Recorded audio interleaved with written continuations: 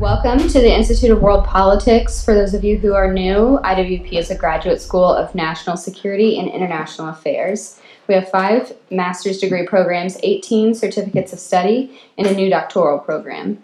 We also offer the opportunity to take a single course without having to pay an entire semester's worth of tuition cost. One can also audit such a course at a much less cost. If you're interested in learning more about us, please feel free to speak to one of our staff at the conclusion of this event. This event is a part of our Global Impact Discussion Series by founder and moderator Patricia Shoker, IWP alumna. This event will follow the Chatham House rule, which means that attendees may use the information in this lecture but may not reveal the identity or affiliation of the speaker or any other participant. Our speaker this afternoon is Lieutenant Colonel David Oakley, who is a FA-59 strategist with over 20 years as a national security professional within the U.S. Army and the intelligence community.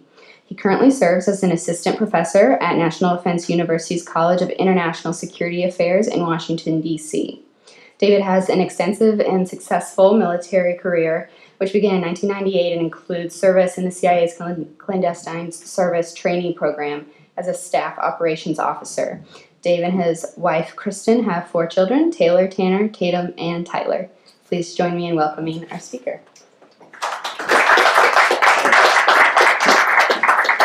Hey, thank you very much for the warm welcome. Made me feel at home, and so did the tornado outside. I'm originally from Kansas, so thank you. This is a great opportunity for me. Thank you to Patricia. Thank you. For coming out on this day when it's raining outside and luckily the sun's shining now, to listen to me talk about ramble on about the books. I really appreciate it. One of the things, as was mentioned, I teach at National Defense University, and I'm always fascinated with when I speak to my students about why they chose a certain topic. And so I'll begin with telling you a little bit about why I chose the topic. Then I'll quickly go over just kind of the broad outlines of the book. By decade, and you'll see what I mean in a second. And then I'll highlight 6 points, kind of lessons learned or conclusions I drew from the book, and then open up for questions. Well, as was mentioned, I'm now a military officer. Is this too loud? It's pretty loud. Okay. How's this? Okay. So as was mentioned, I am an Army officer. I used to be a CIA officer.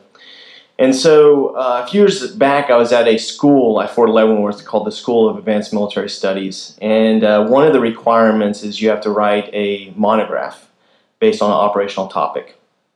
And so I was kind of wrestling with what to write about. And so I was always curious about the CIA-DoD relationship. The reason why is I have affinity for both organizations, worked at both. But anyone who's ever dealt with the two organizations realize they're very different culturally. The military is very hierarchical, is very process-driven. The CIA is not. And so I was curious. I was curious about why these two organizations who share missions many times and a common lineage in the OSS were so different. So I took the opportunity to research it, and this is what I came out with.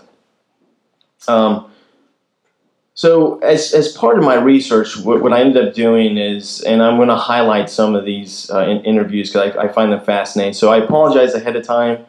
My wife always tells me I tend to go off on tangents and tell these little stories, so I apologize ahead of time. But I think it's really interesting.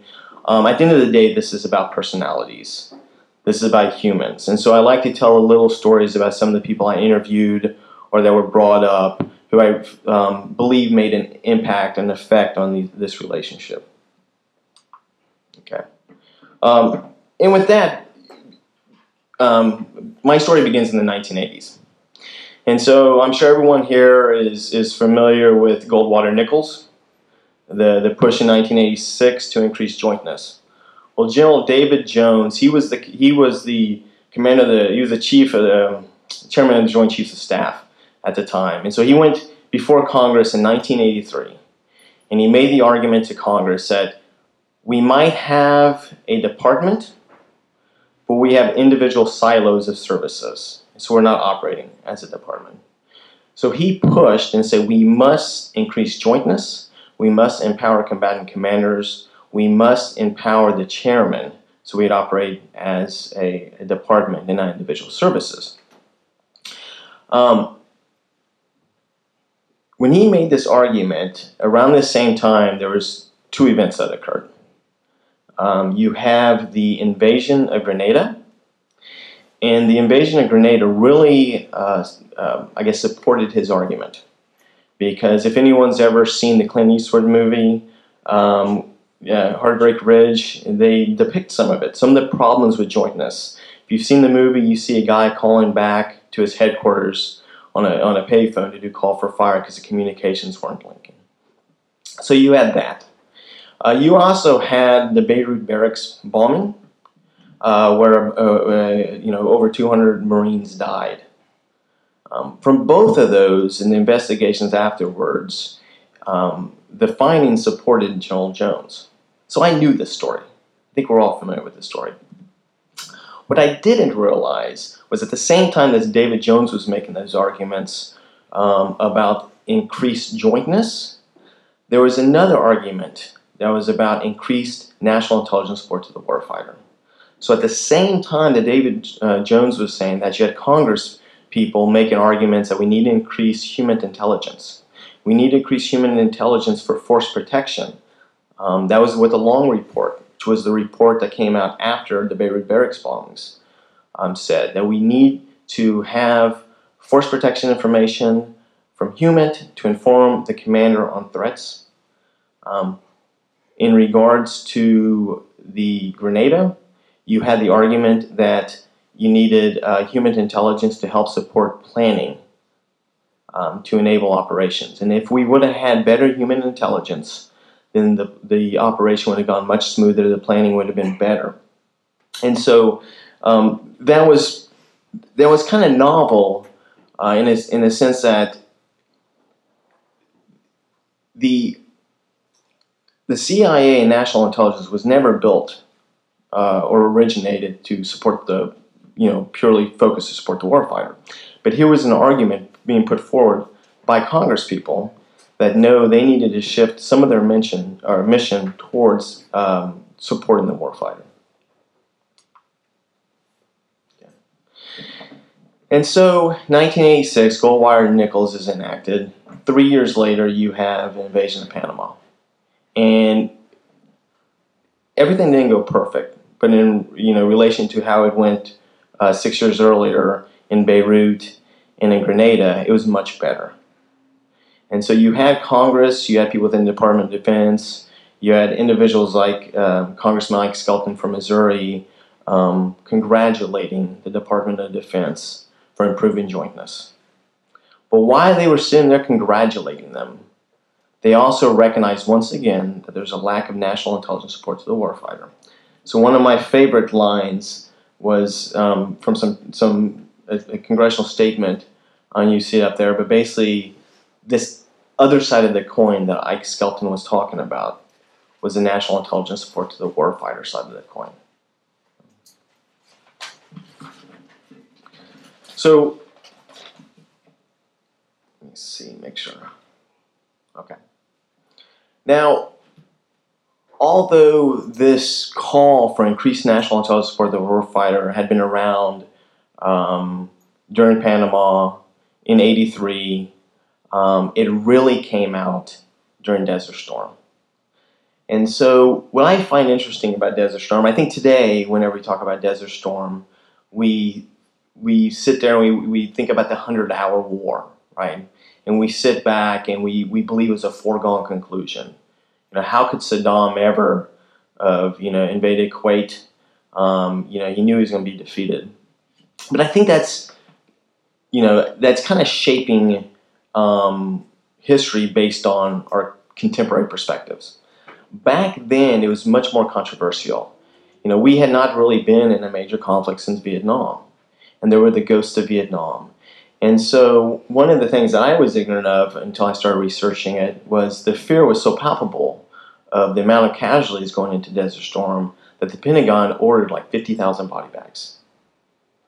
you had congressmen, you had congressmen like Senate Armed Service Committee Sam Nunn, or the Senate Select Committee on Intelligence Chairman David Boren, urging President Bush not to invade, to give economic sanctions more time.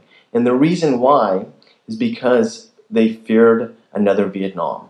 They feared a quagmire. And I'll touch a little bit on that because that becomes important later when we talk about intelligence reform. And so you had the policy push in the effect on intelligence that as I mentioned, I'll get to later. But you also had kind of the operational. And so up there you see General Norman Schwarzkopf. He's one of the kind of interesting individuals in my research. Many people, there's a few people that, to be honest, I'm a little harsher on, I think, than others. I would argue, rightly so. And one of them is General Schwarzkopf. And so, after Desert Storm, General Schwarzkopf complained about national intelligence support to the warfighter. He said that he did not get the support that the combatant commander required. Part of this was based on a controversy over battle damage assessment. And so back to the pressure about casualties and the fear of casualties, one of the objectives was to attrit the Iraqi forces to a level to where it would reduce casualties significantly. The problem was there was no set standard to assess how much the Iraqis had been attrited. So you had national intelligence organizations like the CIA using one calculation. You had the commander's CENTCOM using a different calculation. And there was a fight that came out about this. And so one of the individuals I interviewed, his name just escapes me now, but he was the J2 at the time, McConnell. Admiral McConnell later becomes the Director of National Intelligence. He told me of a meeting that occurred to where he gets called in with Colin Powell and the CIA director and some analysts into Brent Scowcroft's office to discuss the issue about BDA and to make a decision on when it was time to cross the berm and to attack. And of course, both sides were sticking by their analysis. But at the end of the day, Scowcroft made a decision to defer to the commander on the ground because he had a better understanding. And so they attacked. Now, years later, despite what Schwarzkopf said, after action reviews found that the CIA was actually closer to being accurate on the battle damage. But it was irrelevant. The Iraqi military was not as strong as we had thought. In the 100-hour war, they were quickly defeated in the 100-hour war. This frustration by Schwarzkopf over BDA wasn't his only frustration. And so, if you remember, Schwarzkopf came back to the United States, and he's a hero. He is the successful commander who defeated the Iraqi army. He avoided another Vietnam quagmire. He was so popular, there was talk about giving him a 5th star. He was so popular, he got a $5 million contract for Bantam Books to write his autobiography. Now, I can honestly say my contract was not $5 million. But, so you have this commander that's very, very popular. And while he's back, he continues his argument that he was not supported by national intelligence. And he's making that argument. Now, what I'm critical of Schwarzkopf is I think Schwarzkopf is very parochial. He viewed that the rest of government should be supporting him. He was the combatant commander. He did not appreciate that the other government agencies, while there might be a collective effort, there wasn't a subordinating relationship between them and him. And so he's back in the D.C. area. He's commenting to journalists about the lack of national intelligence support. This raises the concern of Senator Warner from Virginia, who was on the Senate Select Committee on Intelligence at the time. One of the interesting stories I was told was of a time when Warner's folks in his office calls General Schwarzkopf's office and said, the senator would like to speak to the general about his issues with national intelligence support. The response that Warner got was, well, the general is a very busy man. He can't meet with you right now. And so you just can't do that. So Warner got off the phone and called Secretary of Defense Cheney's office. Miraculously, some white space popped up on the general's calendar, and the general and Warner met. Now, according to the interviews I did, during that meeting, or prior to that meeting, the Schwarzkopf's J2, General Jack Leidy, pulled him aside and said, boss, before you go talk to the senator, I need to actually tell you what national intelligence and military intelligence did to support you as the warfighter. And so I think one of the stories, and I highlighted this in my book, although it's not the focus, is it's pretty, if you look back on Desert Storm, it's pretty remarkable, the support that the combatant commander received. And as you see with the quote from General Powell, the other military leaders did not have the same position as Schwarzkopf about that level of support he had.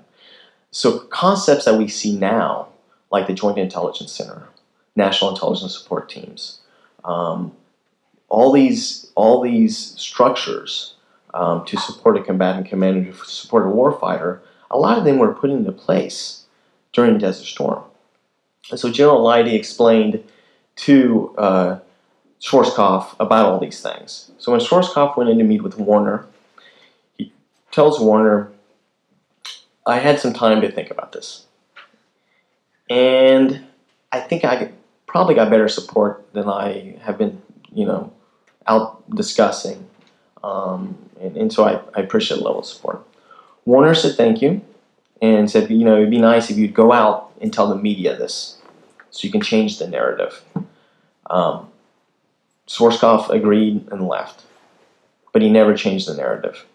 In fact, did he not only not change the narrative, in that $5 million autobiography, he actually went right at the CIA. And he said, and I can't paraphrase what he said, but it boiled down to if we were still waiting on CIA assessment, we would still be waiting to attack. And so this narrative carried forward. Go to the next slide. Oh, I'm getting ahead of myself. So not only did the narrative carry forward, but if you remember what I said earlier, there was that policy issue, and there was Boren and Nunn who were concerned about the body bags. And so now you have not only the celebrity combatant commander out talking about it, but you have these powerful people within Congress who are saying, why was intelligence so wrong? Why did you tell us there was going to be many more casualties? Why were you so wrong? And so realizing, Secretary of Defense Cheney, realizing that there was going to be some questions asked because of these Congress and the combatant commander, he asked his intelligence advisor, a guy named Rich Haver, to go investigate and find out information conducting an AAR. And so Haver goes out and interviews, and what he tells Haver basically is whenever Congress, or whenever intelligence is this wrong about a war, someone's head's going to roll. And so Haver goes out to research and investigate, conduct an after-action review. Around the same time, you have Bob Gates, who's getting put up finally is going to make it through confirmation as the Director of Central Intelligence. So if you remember previously, or earlier, he was going to be the nominee, but he had the controversy over Iran-Contra. And so Judge Webster became the DCI.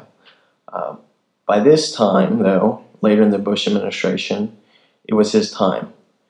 And so, and also, not only was his time, but he had been doing some research to look to see how the intelligence community should evolve in the post-Cold War world. And so he reaches out, he being Bob Gates, reaches out to Rich Haver and says, I'd like to come speak to Cheney about the future of intelligence and the way the DoD and the intelligence community can work together. And so Haver sets up a meeting. He wasn't at the meeting, but later that day when he goes back to speak with Cheney, Cheney tells him, I know I told you to be a thorn in Judge Webster's ass. Now I want you to do all you can to ensure that Bob Gates is successful.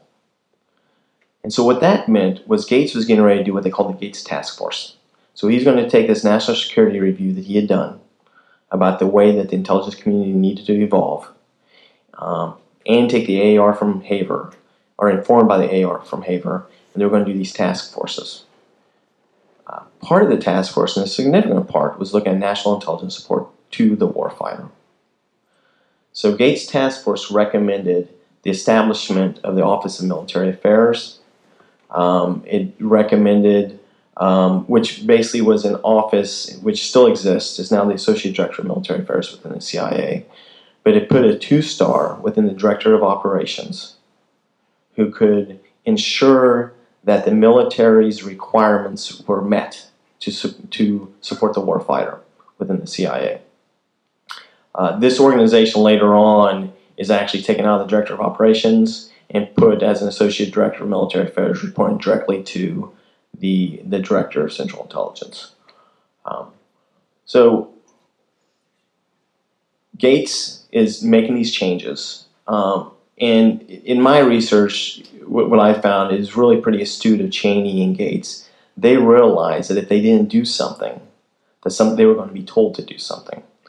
Around the same time that they're making these changes, you had Congress. You had the House Permanent Select Committee of Intelligence, led by Dave McCurdy, and you had the Senate Select Committee on Intelligence, led by Dave Boren, 2 Oklahomans, who were arguing or were putting forth legislation that was introducing something similar to Office of Military Affairs within the CIA. Within the Senate Select Committee, and within Boren's legislation, there was actually the recommendation to establish a Director of National Intelligence that we would get later on after the Intelligence Reform Terrorism Prevention Act. But because, what I argue in the book is because of Gates' actions, they did not have to pass out legislation. They did not have to have those changes forced upon them. Okay. So one of the interesting, when I was interviewing Haver, the way Haver explained it to me was that because of the rich experience of Gates and Cheney, they knew which direction and where the cuts needed to go within national intelligence. Because remember, at the same time, you had the peace dividend. And so while they're making these changes and they're increasing national intelligence support to the warfighter, there's about a 25% reduction in both the Defense Department budget and the intelligence budget. So, for example, the CIA shuttered like 12 stations in Africa at this time. So they were asked to make significant changes to the intelligence community during a lean time. And they all assumed, because of Bush's popularity after Desert Storm, that they were going to have a second term. They didn't think there was any way they would lose. One of the stories Haver told me I found kind of funny, was that Haver, Cheney, and Gates were sitting around a room one day, and Gates said, "I think we're going to lose this election." And he was laughed. They were laughed at. There's no way we're going to lose it. We all know the story. They did lose it because it wasn't about success in foreign policy. It wasn't about a victorious commander-in-chief. It was about the economy, stupid, right? And so they lose it, and in the place comes President Bill Clinton. Although Clinton takes office, the focus on national intelligence support to the warfighter continues. In March of 1993, so shortly after he took office, 2 months after he's sworn in, the Gore Commission that was looking to streamline government, reduce government, actually looked and argued for an increased national intelligence support to the warfighter. And so this Gore Commission that was largely focused on domestic spoke about intelligence support to the warfighter. A few years later, in 1995, they passed Presidential Decision Directive 35. And this is one of the most important things in my view. What PDD 35 said was during times of war, the primary mission of national intelligence is to support the warfighter. At that time, if you think back, I would argue, it wasn't as significant then as it became after 2001. When we went from these never-ending wars, and when the war, after the global war on terror, when it became the whole globe became a battlefield. So it wasn't as significant back then, but it established the conditions that I'll get to later about why it was so significant after 2001. Also during this time, and I'll use some examples of operations that were going on to where this wasn't just, policy.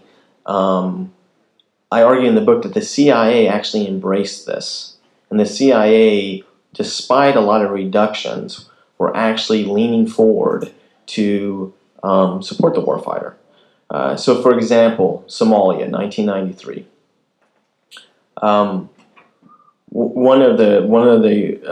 The first casualty in Somalia was a guy named Lawrence Freeman. He was a CIA paramilitary officer, a former Special Forces NCO. He was the first casualty in Somalia. Why is that important? It's important because he was on a mission in support of the warfighter when he was a casualty. In Bosnia, the CIA DIA worked together to collect human intelligence in support of force protection.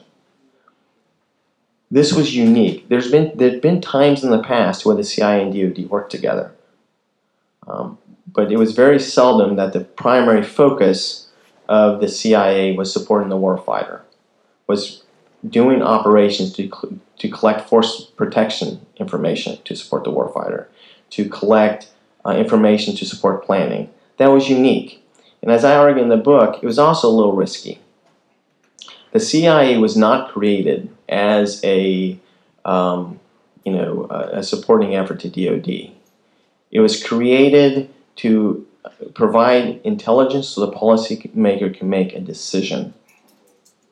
But because of PDD 35, because of some other stuff, that focus was starting to change. It was getting to be more of a supporting the warfighter. So one of the interesting guys, and I mentioned there's a few people that I'm kind of harsh on. DCI John Deutsch was another one. So Deutsch was Clinton's second CIA director. His first CIA director notoriously had a bad relationship with the president. So bad that during the time there was a plane that crashed into the front lawn of the White House, and people joked that it was the CIA director trying to get a meeting with the president. But John Deutsch was an interesting individual because he came over from the Department of Defense, and he never wanted to be CIA director. He wanted to be Secretary of Defense. Not saying that ambition is bad, but the bad part of it is he didn't hide it. And so if you've ever been over at CIA headquarters, there's the bubble. The bubble is where whenever someone comes to speak, it's like a big auditorium. That's where they come to speak. In the bubble, he told CIA officers, or made it clear to them, that it was basically the CIA was a short stay. That his main objective was to get back to the Department of Defense. He made it clear to them that he appreciated military officers more than he did intelligence officers. And he wasn't the only one. He brought individuals over that made it clear to CIA officers that they didn't think very highly of him. One of the other interesting things that he did that doesn't really have any connection to the national intelligence support of the warfighter, but I think it's very important for the post 9/11 world.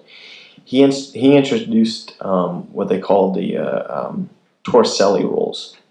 And so around when he was the CIA director, there's a lot of allegations against the CIA. One of the allegations was the CIA had introduced crack cocaine into Los Angeles. Another allegation was the CIA was a lot of their assets had human rights violations. And so he'd instituted that the CIA had to go through all of the files on their human assets, and if there was some human rights violation accusations, they had to review the files. Now, he did not say that automatically meant they had to get rid of the asset, but he made it clear that it would be awful difficult to make an argument why that asset should stay.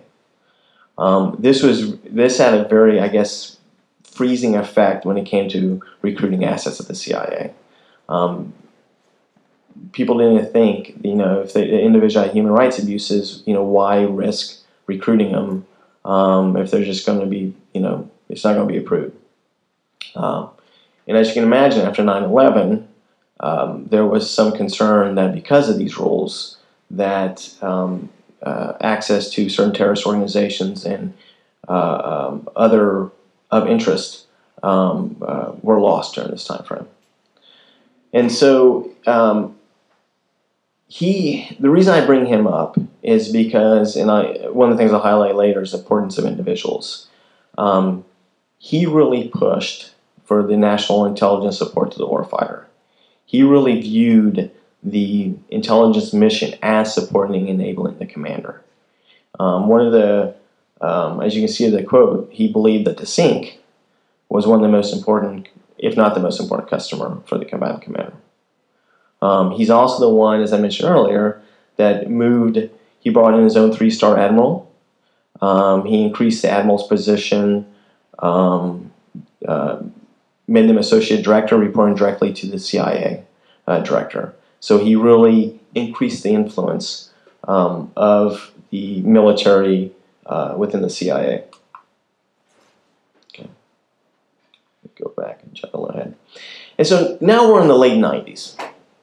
And there's starting to be this concern with, we did need to improve national intelligence support to the warfighter. That was important, but maybe we've gone too far. And so you had commissions like the Aspen-Brown Commission. You had a Georgetown study. You had a Council on Foreign Relations study who were arguing, hey, we've gone too far. We now have our national intelligence largely focused on supporting the warfighter. And we need to redirect a little bit and increase the support to the to the policymaker. Well, then 9/11 occurs.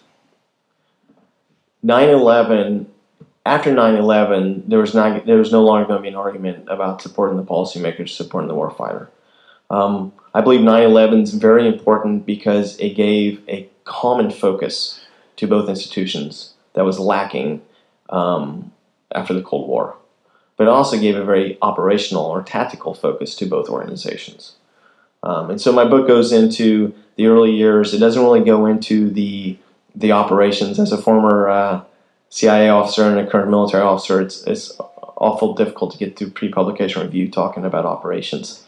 But it does talk about a lot of the personalities involved. And this is where I'll highlight the third person I'm pretty critical of in the book, Rumsfeld. So Rumsfeld, as most of you probably know, I don't think it's a secret. He was not happy with the ability of the CIA to go into Afghanistan quicker than the DoD. He was not very happy about that. He thought, when I interviewed some of his former deputies, some people who were on the Joint Staff when he was the Secretary of Defense, they told me that he used to always say, we're like the baby bird, and the CIA is just dangling the worm in front of us. We're depending on them to feed us, and I want to become independent. And so earlier I mentioned the globe becoming the battlefield, right? And so why that was important is Rumsfeld viewed with giving SOCOM, Special Operations Command, the mission, the lead in the global war on terrorism, defining the world as a battlefield. He was able to say operations throughout the globe were considered intelligence preparation of the battlefield. They weren't clandestine collection operations. And why is that important? It's important because if you're doing clandestine operations, you're doing intelligence collection, you have to coordinate through the station chief within that country. But if he calls it intelligence preparation of the battlefield, you do not have to coordinate through this the station chief. So he was sending out teams who were basically doing clandestine collection without coordination. This increased the tension between the CIA and the DoD. And so there was it played out before Congress. It played out before oversight committees. The DoD many times was saying the relationship's fine. The CIA and individuals like former head of the Director of Operations, Rodriguez, were saying no, it's not okay. They're in Latin America, they're in other places doing operations under the guise of intelligence preparation of the battlefield that's disrupting our operations. It's also causing tension with our foreign partners who are unaware of these operations. And so this relationship with Rumsfeld, he, in my view, through my research, he made the relationship much more tense. As I mentioned, relationships are important. Eventually, Rumsfeld's pushed aside. Gates came in. General Hayden came in to replace Porter Goss at the CIA. You have Jim Clapper that comes in as Undersecretary of Defense for Intelligence. And these individuals were people very familiar with each other, and they worked well together, and they were not parochial. And so around 1996, you start seeing the relationship improve, and you started to see them work together well once again. There's my one of the individuals I interviewed was Rich Haber. He's one of the most interesting, fascinating interviews I did, and so he told this story, and I'll share it with you. He told a story of visiting, and well, first a little background on Haber. Haber had been the intelligence advisor to Cheney during the Gulf War. And he was also the individual who came up with the idea of what would eventually become, or one of the people who came up with the idea of what would eventually become the Undersecretary of Defense for Intelligence, and the need for the DoD to have that. He told me a story about Haber was outside government, but he gets a call from Rumsfeld that Rumsfeld wants to meet with him, and so he goes to one of Rumsfeld's haunts in Georgetown, and he gives this description to me, because Haber's a great storyteller. He gives this description of like a Godfather meeting, going into the back area with Rumsfeld with like a candlelight type of stuff. And so he's talking to Rumsfeld, and Rumsfeld goes, "I want you to be my intelligence advisor." And so Haber looks at me and is like, "Why would I want that job? I've already done it." And Rumsfeld, he quickly retorts, who do you think you're talking to? I've already done this also. And so let me go to the 6 conclusions that I pulled from the book and then open it up for questions. As I mentioned earlier, there's a strong link, I believe, to Goldwater and Nichols. At the same time that there's this push for national intelligence support, the push for increased jointness, there's also a call for increased national intelligence support to the warfighter that I had not read about prior to doing the research. I also argued that the 1990s set the foundation for the post 9/11 interoperability within the CIA, between the CIA and DoD. Many of the individuals I spoke with, it was funny. So I interviewed General Petraeus, and if you've ever interviewed General Petraeus, he can be an intimidating figure, and I think he intends it to be that way. And so his first question he says to me was, "You have 10 seconds. Tell me your thesis argument." So I tell him number 2, and he goes, "I disagree. It was the exigencies of war that forced this relationship to improve." And while I think that war, as I mentioned before, that the post 9/11 provided a common purpose, I think we're selling short the structures that were put in place in the 1990s. I think that without the 1990s, without the Office of Military Affairs, without National Intelligence Support Teams, without this relationship already there, this structure, I think the development of the relationship would have occurred, but it would have been a lot more painful. And I think ignoring that is we're really underselling the value of the 1990s in this relationship. The third one, some of the pushback I got is people always point to Vietnam. They will say, well, you had cords in Vietnam. You had Bob Comer, you had Colby, you had them running cords. I push back a little bit. I'm not saying that CIA and DoD never worked together, but I would argue that when they did work together, they worked together in maybe parallel operations, but they were really focused on their own institution's operations. And so if you take Cords, for example, Cords fell under MAC-V, but that was really a request of Comer to place it under MAC-V. The commander of MAC-V did not really have a lot of sway over Comer. Argued for the 1980s and then established in the 1990s, you have what I call a quasi-subordination of the CIA to the Department of Defense. So instead of having these parallel operations, or operations, collaborative operations, maybe a better way to say it, you had the CIA being told that they had to collect intelligence for force protection. You had them being told they had to collect intelligence to support military planning. As a military officer, as a planner, I look at that as a subordination. They're being told to collect information to enable operations. And that leads me to number 4, friction over the purpose of intelligence. So when I started this research, I've never been a military intelligence officer. My intelligence background was as a civilian, and it had been a while. So I wanted to go kind of refresh myself. And so I went to an Intelligence and National Security Alliance conference. And I sat in the back of the room just listening. If you've ever been to an INSA conference, or if you haven't, it's really a great opportunity. One of the valuable things is you get to see perspectives from the different INTs. So SIGINT, HUMINT, MASINT, all the different INTs. I walked out of there thinking we might have an intelligence community, but we all see intelligence slightly different. So for example, I was a HUMINT officer. When I was a HUMINT officer, we would always talk about, when we would define intelligence, it was really focused on what we were going to send an asset in to collect. So one of our focuses, it had to be clandestinely acquired. And why that was important is we wouldn't send an asset in if it was open source. Because why put a person at risk if you could just Google it? And so in my mind, whenever I hear open source intelligence, it's so part of me, I go, that's kind of an oxymoron.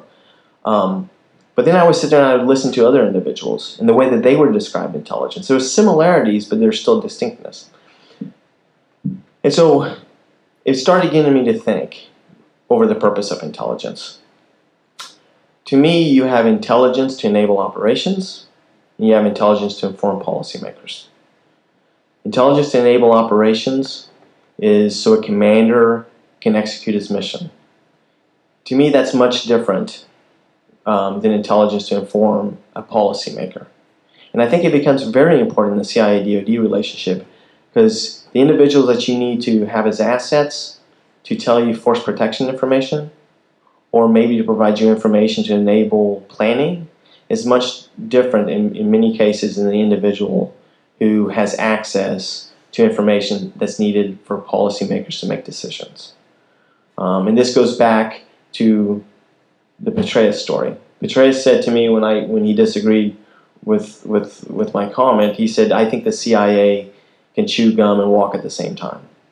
And while I appreciate what he said, I disagreed because there's finite resources. And resources and assets focused on collecting information to enable operations is assets, or is taking away resources to identify assets who can provide intelligence to understand the world.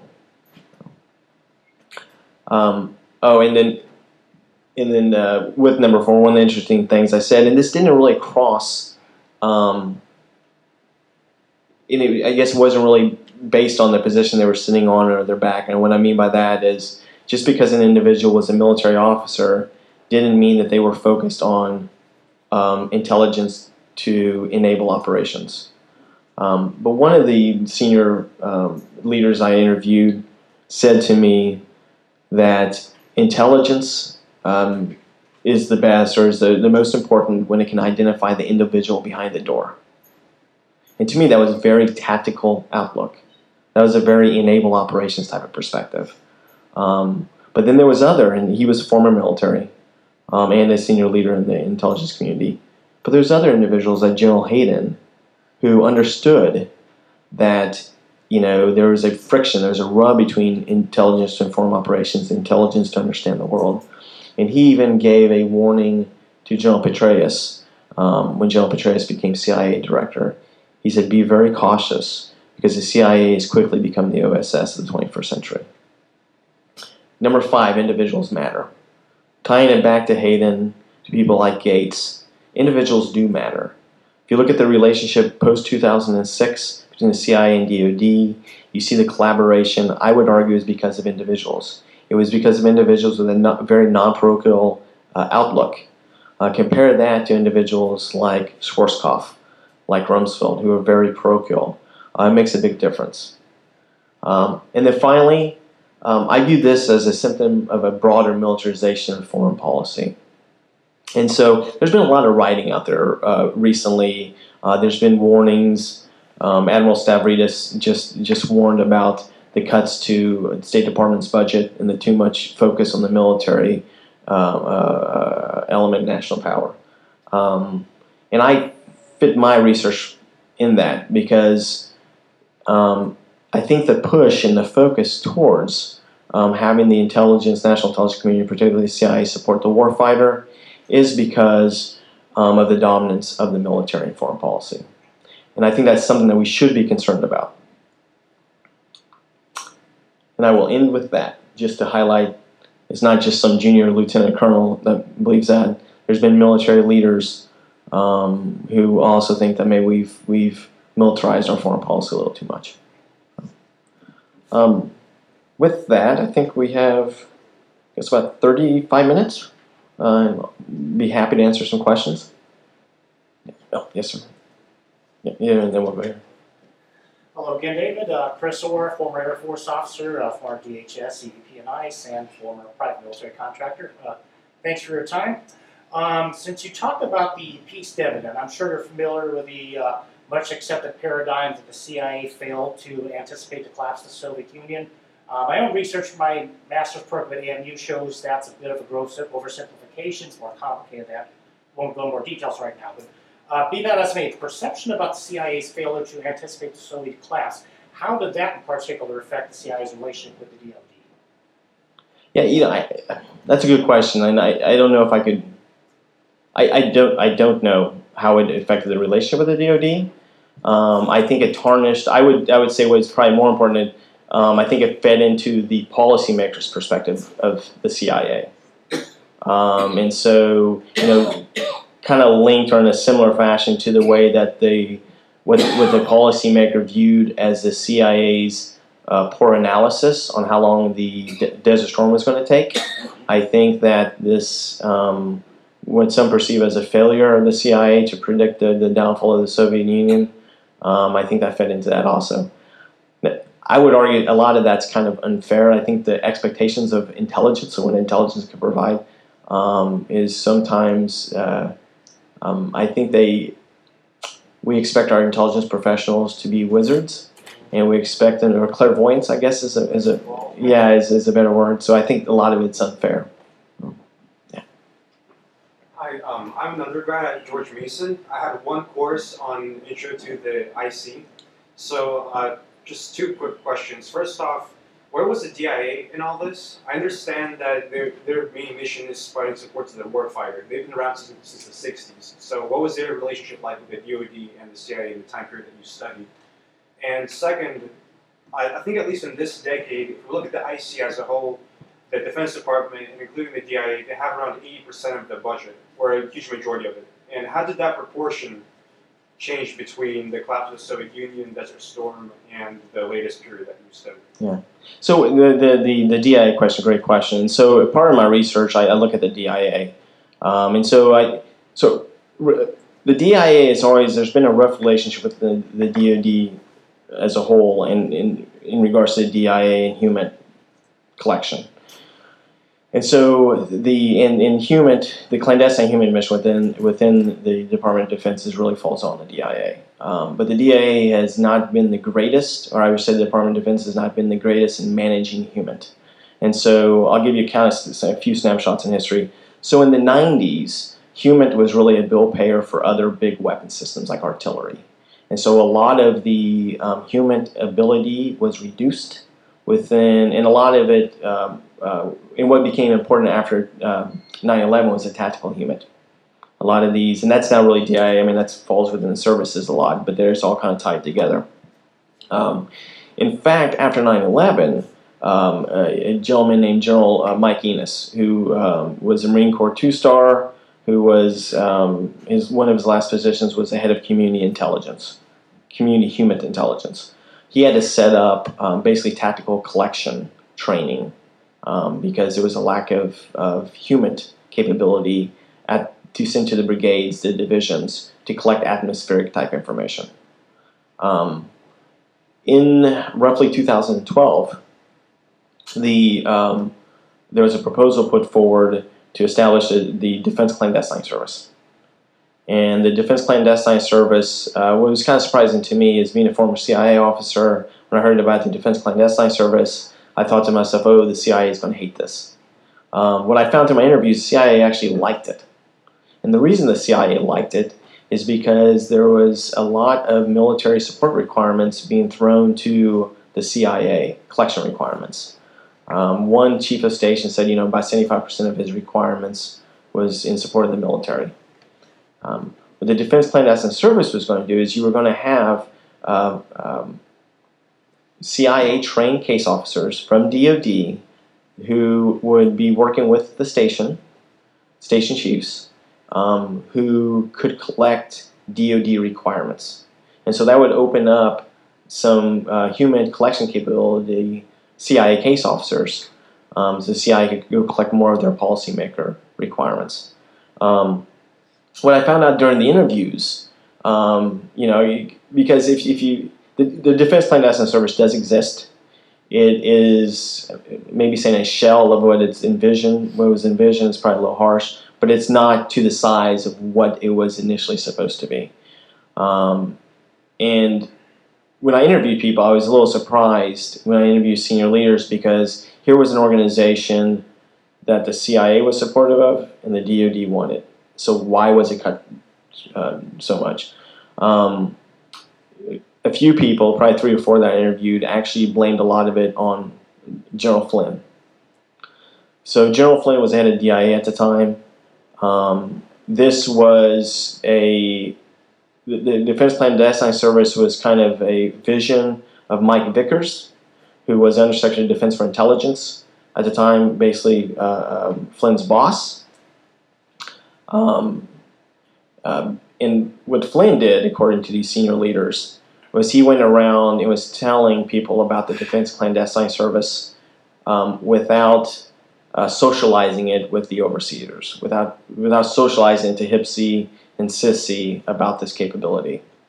And so HPSI and CISA were a little frustrated, angry, and there was actually a quote I found that said, if the CIA needs more case officers, the CIA can come before us and ask for more funding. And so it was kind of a bureaucratic misstep of Flynn's, is why they argued about it. But I would argue that from the 90s, yes, we did have a DIA, but from the human aspect, it's always been underfunded. The military has shown an inability to manage the careers of its human collectors, and this has frustrated the overseers also. Okay. Did I answer your question? Okay. Yes, sir. Steve Winters, a Garley independent consultant. Actually, I was in Beirut for the months leading up to the bombing of the Marine barracks, and I had a chance to see all of this stuff firsthand on the ground. And the way you portrayed it is not quite the way I remember it. In other words, you're saying that is then seen in retrospect as a failure of intelligence, whereas when I was there was so much intelligence you didn't know what to do with it. In other words, first all the intelligence officers or the captains on the ship, and those people got the top secret intel brief. Every morning they read it before the breakfast. And I talked even down in Cairo. I talked to a Defense Intelligence Agency officer after I left the Beirut area, and he seemed extremely well informed about who did what bombings and so forth and so on. I mean, there wasn't any lack of intelligence. Plus, at the time, the Israelis were still in Beirut, in the southern part of the city. They had a checkpoint on the side of the road that stopped all vehicles coming up the side of the road, and so forth and so on. They had their own intelligence, which was excellent. So, and even to the point of we were passing disinformation out. For example, shredding fake cables and putting that in the trash so that people would pick it up and spend hours putting the shredded cables back together and have fake information. So I'm just saying it didn't seem, unless you're going to say that the idea of intelligence is that everybody has to know in advance every event, then there wasn't any lack. For example, even before I got there, I got there in the middle of the summer of '83. But the front of the old embassy was totally bombed out, and that was supposedly when they were having a meeting of the CIA staff. Yeah, and the station lost most of all the people on the senior. I actually talked to somebody here recently who said he was at that meeting, and they sent him out to get some sandwiches, and when he came back, everybody was dead. So there's still a lot of people around who were on the ground at the time, so to speak. And so to get back to the bombing specifically, so when I was there at the base, at the airport, let's say in August, they had shelling from the hills there. So I would yeah. I'm on the switch. Okay. So they had the shelling there, and then the Marines, same thing in August. Separate events were under attack by APCs, were being run by the Druze in town, and so forth and so on. So the Marines who were killed were, of course, in this building had very thick walls. The officers were in a separate building. I stayed in the officers' building. But the officers put the enlisted in this building because they thought that it provided protection from the shelling that was coming down from the hill, which was 120 millimeter shelling. The mistake was that they didn't expect the guy was going to pull off the highway with a truck bomb, drive right in the middle of the building, collapse the building, and kill everybody in the building. So it really, if you, in my view, looking back on it, it was a failure of having a correct security perimeter because there was nothing but this measly fence, chicken wire fence between the highway that the guy drove through and the building. It wasn't a failure of intelligence. With all the bombs going off and everything, they knew it was a dangerous situation. Plus, the Civil War had heated up, and instead of being a neutral force, the multinational force had joined sides with the Christian forces that were led at the time by the person who later became General Howard. No, and I didn't mean to give the perception that I thought it was intelligent, but I apologize. Because it was interesting, you brought up the position of the barracks. There was actually a congressional codel that went out there, and I found it fascinating as a former field artillery officer, that the codel was commenting on the indirect fire risk. But the same codel, in the same report, said that intelligence support to the commander was excellent. But then afterwards in the Long Commission, what they said was, well, it wasn't excellent because there was too many reports. There was too much information, and the commander didn't know what to decide. And what I find very interesting over time, so you can use that as, initially it's really good support. Then after the barracks bombing, well, the commander couldn't make a decision because he had too much information. It was information overload. You see a similar argument between Desert Storm and then post 9/11. So one of the things that Schwarzkopf complained about was even if you gave me a lot of intelligence support, there was too much information. And it was difficult for me to make a decision because I was just too much information. And there were competing information. And so the analysis wasn't in agreement.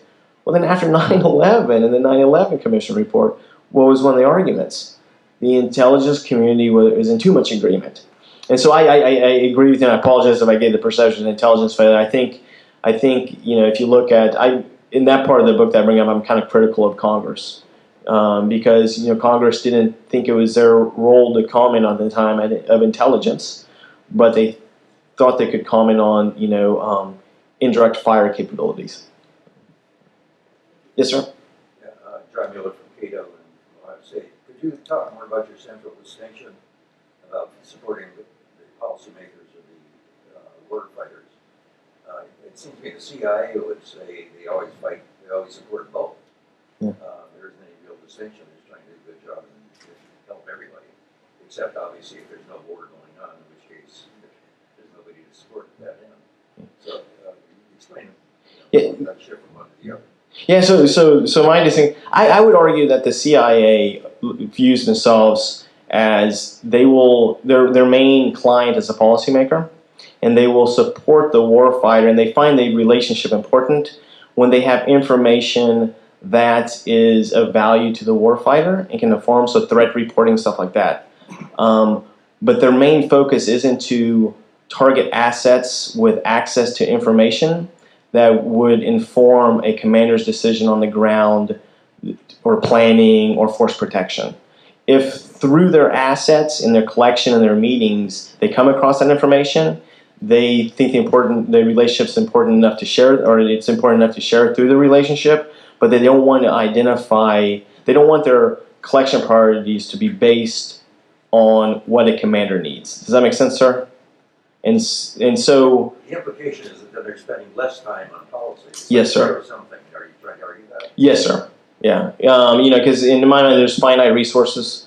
If you're targeting, as a case officer, if you're focused on targeting individuals with access to, details that would inform a combatant commander's war plan, you can't focus attention, or you have to focus less attention on individuals with access to policymakers. So that the person you'd be targeting is going to be different. And so you're focusing more effort towards the warfighter. And taking it away from the other. Taking it away from the policymakers. So, yeah. Here and then here. Hi, I'm Scott. I just finished my internship with Representative Tigers, and I'm going to Harvard Law School. So I was wondering, you talked about the CIA having different sort of target priorities in DoD. Do they have different collection practices as well that fits with their sort of organizational mission? Or is it, I'm not sure if they actually release any of that information. Or do they basically do the same thing DoD does when they have a target they mark? I mentioned earlier the General Innes, when he increased human intelligence collection. He established the training site. It was actually in San Antonio, Texas, to train more case officers. He utilized the same. He actually told me he took the manual from the CIA on how they train case officers to inform his syllabus, or what he was using, his manuals to train these collectors, minus the platform information. And so what I mean by that is the CIA is operating out of different locations. The individuals they're targeting are different. It's kind of tied into the previous question. But the interaction with the human is the same. So a lot of the principles, the spotting, the assessing, the developing the relationship, they're going to be very similar. But where the individual sits that they're targeting and the information that they have access to is where I would argue from a human side it's going to be different.